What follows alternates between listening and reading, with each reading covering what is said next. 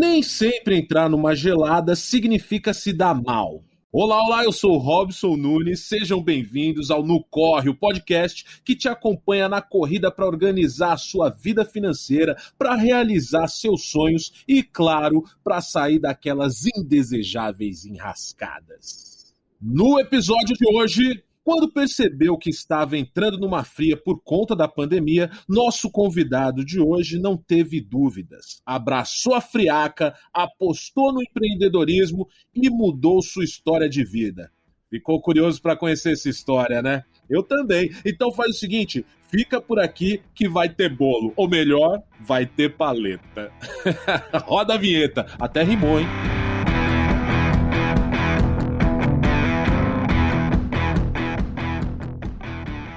Infelizmente, essa história você deve conhecer, né? A pessoa estava vindo quente nos corres da vida e eis que a pandemia chega e congela parte da pista. E por isso, de repente, não mais que de repente, muita gente se viu obrigada a rever suas trajetórias. Quando o Jonathan Silva se viu nessa fria, apostou numa nova e saborosa estratégia. E quando a coisa deu certo, ele dobrou a meta e mudou sua vida.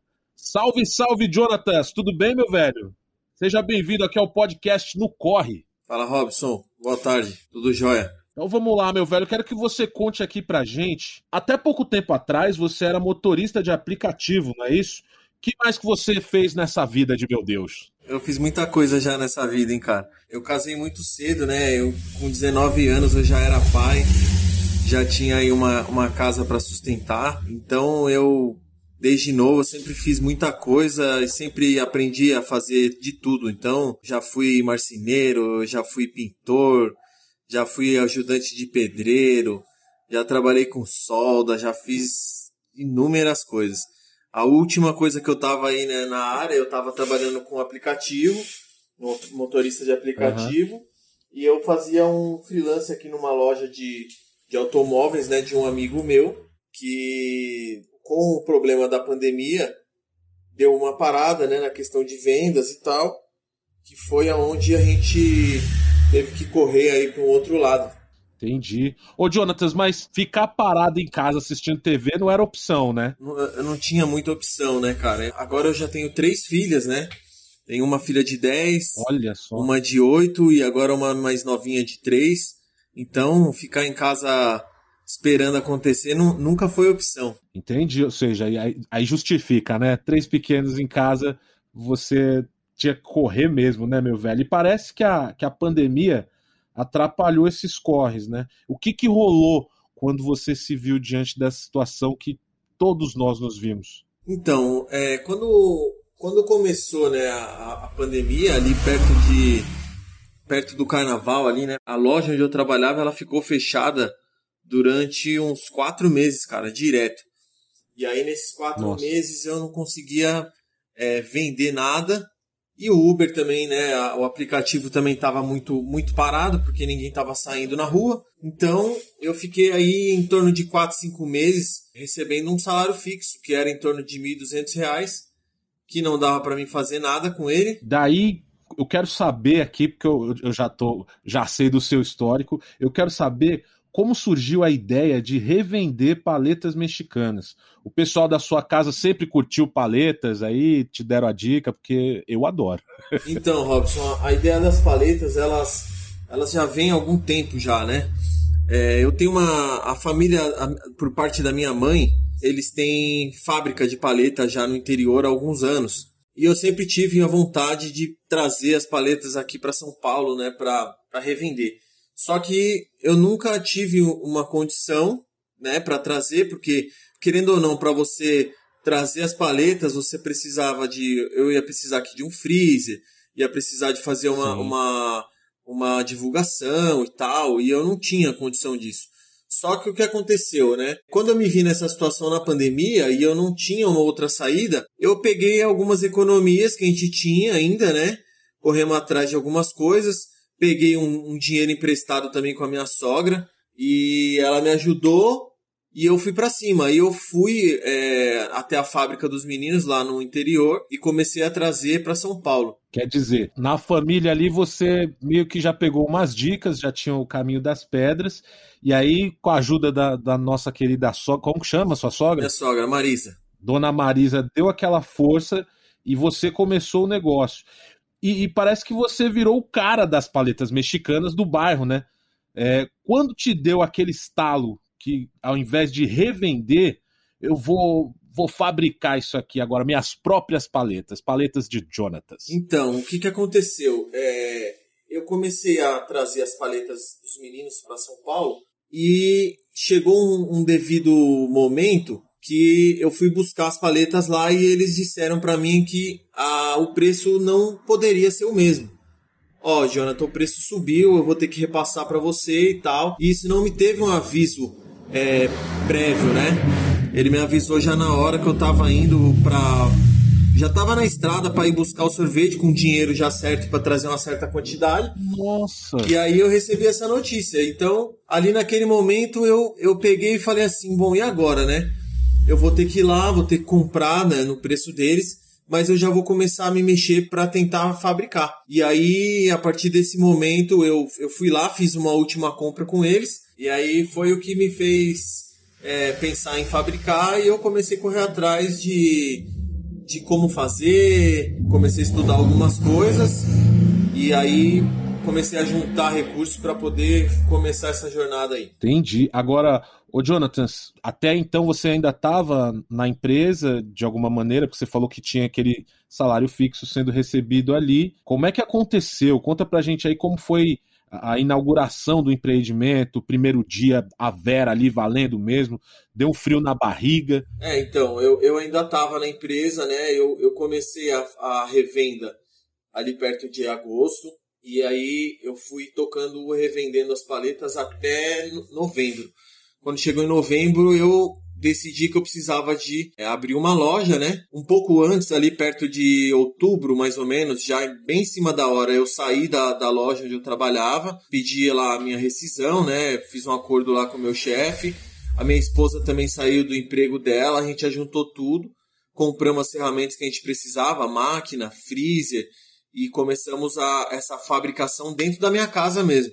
Peguei minha cozinha, a minha lavanderia, fizemos ali uma fábrica e ali a gente começou a produção. E aí, quando a gente viu que não tinha mais como ficar ali... Mas por que você chegou a essa conclusão, Jonathan?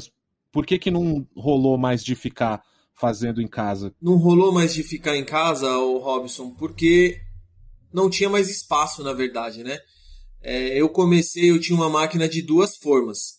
Essa máquina ela fazia em torno de 100 picolés por hora. Então, eu trabalhava praticamente 24 horas nessa época, porque saía muito mais sorvete do que eu conseguia produzir. Ou seja, logo de cara você já vendeu. Sim, mais do que esperava. Logo de cara, porque a paleta que eu trazia do interior, ela era boa, e eu fiz uma paleta que ela era tão boa quanto a que eu trazia. Então, e eu reduzi o preço fabricando, né? Eu vendia ela na minha porta lá, a que eu trazia, em torno de R$5. Quando eu comecei a fabricar, eu vendia por R$3,50. Então o pessoal começou a vir atrás de mim para mim poder também... o pessoal queria a minha paleta para revender. E aí foi gerando um burburinho que falava para um, falava para o outro. E aí foi tomando um volume e eu vi que eu precisava sair de dentro da minha casa, porque eu não ia ter a visualização que eu queria, né, dentro da minha casa. Quando você inaugurou a loja nesse primeiro momento, que tinha aquela expectativa, né? Você, querendo ou não, você tinha postado todas as suas fichas ali. Como foi a inauguração? Então, a inauguração foi um negócio muito louco, né, cara?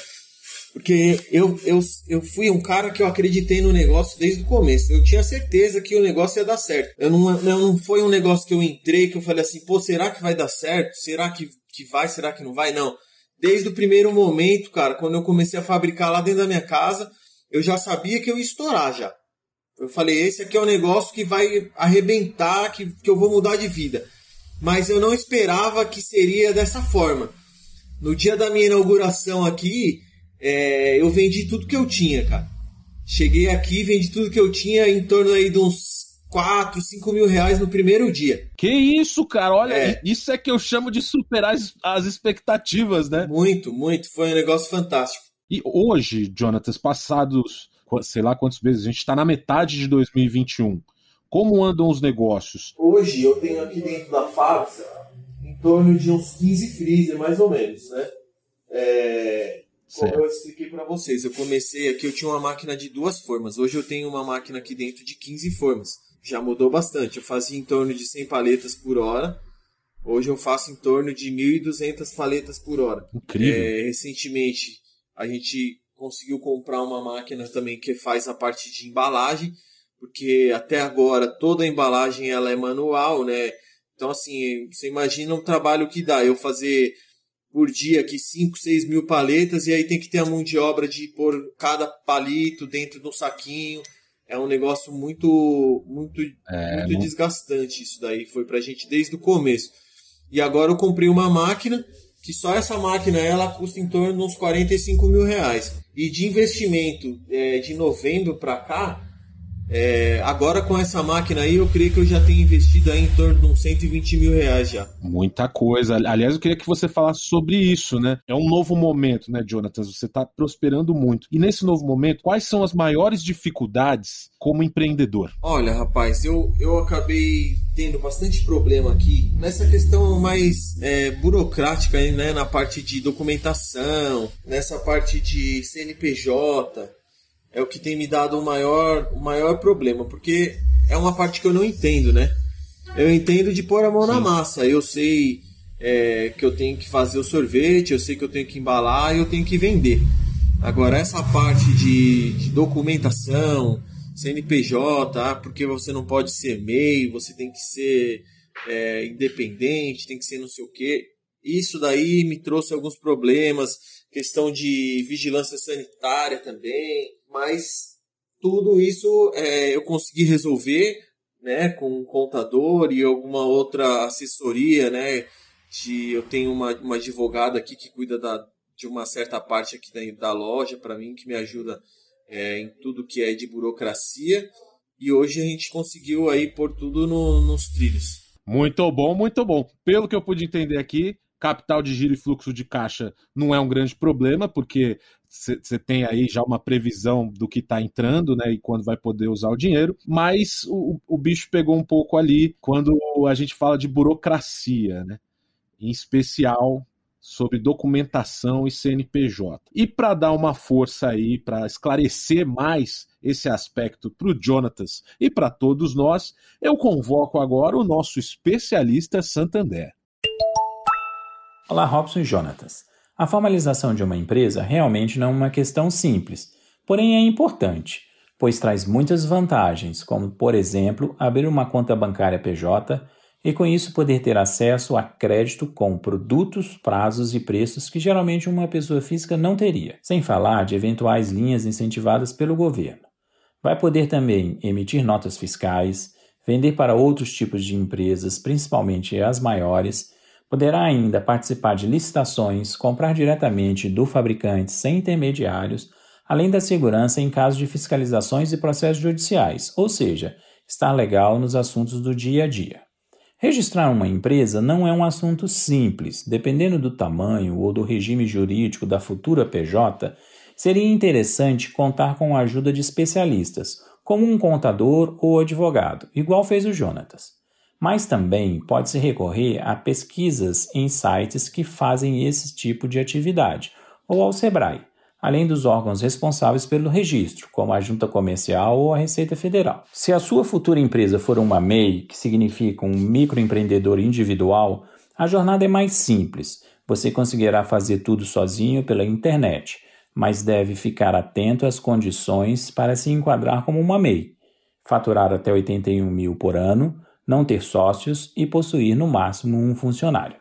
Além do MEI, para abrir uma empresa, normalmente você deve percorrer os seguintes passos. Escolher o regime jurídico da empresa, que define as exigências e normas que os sócios terão que obedecer, as regras e os deveres para praticar suas atividades e o benefício que terão direito. Isso vai definir o tipo de empresa, como MEI, Eireli, Sociedade Limitada e etc. Você também deve fazer um contrato social, que é o documento que define as atividades da empresa, como será gerida, o papel do sócio, suas obrigações, deveres e direitos. Esse contrato deve ser registrado na junta comercial ou cartório de pessoas jurídicas, dependendo do tipo de empresa. Outra etapa é a escolha do nome e o local de funcionamento da empresa. Para o nome, recomendamos que seja feita uma pesquisa para saber se o mesmo já não está sendo utilizado por outra empresa. E para o endereço, consulte junto à prefeitura se naquele local pode funcionar o tipo de empresa que você está querendo abrir. A próxima etapa é abrir o CNPJ junto à Receita Federal. Pode ser feito através do site deles. Além disso, é preciso verificar as exigências de registros junto aos órgãos estaduais, municipais, a Previdência Social, registro junto ao sindicato patronal. E antes de abrir as portas, é necessário ainda a obtenção do alvará para o funcionamento da empresa. Um assunto importante é o regime tributário. O empreendedor deve escolher bem esse regime. Essa opção é feita na abertura do CNPJ e é definida principalmente através do porte e faturamento da empresa, mas há outras regras de enquadramento que precisam ser observadas.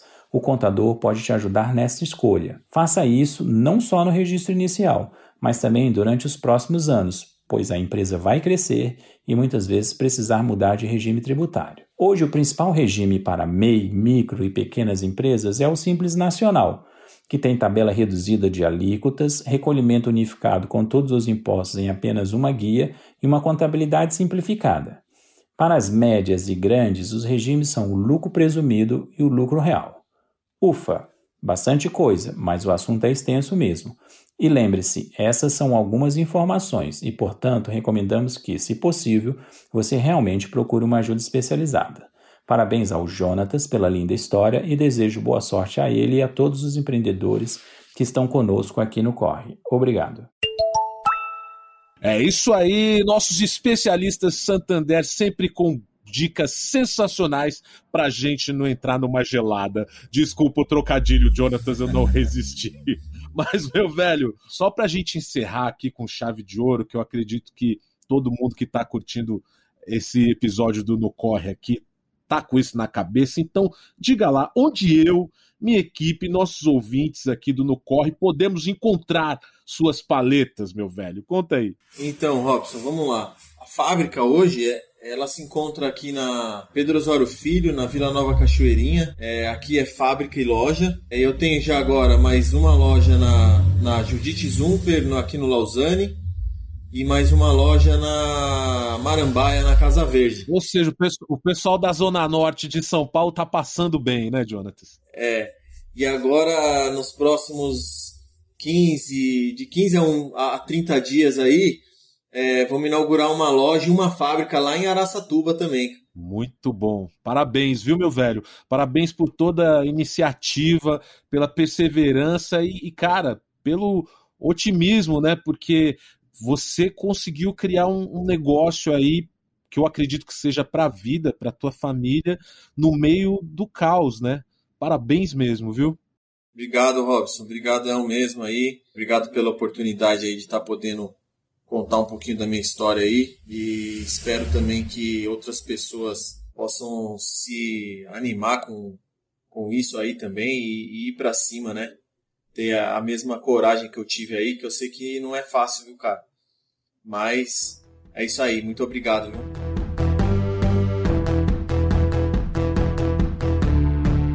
Muito obrigado mais uma vez, viu, Jonatas? Com certeza você serviu de inspiração aí pra galera que tá ouvindo, inclusive pra mim, cara, de verdade. E é pra continuar te inspirando, meu caro ouvinte, inspirando e ajudando na corrida pra realizar seus sonhos e objetivos que a gente tá aqui. Se você ainda não segue o No Corre, demorou, né? Agora é a hora. Siga o feed do No Corre no Spotify ou no seu agregador de podcasts preferido, beleza? E também no canal do YouTube do Santander. Assim, você tem acesso fácil a todos os nossos episódios. A gente se ouve por aqui e corre junto daqui a 15 dias, beleza? Valeu, valeu, Desplugando.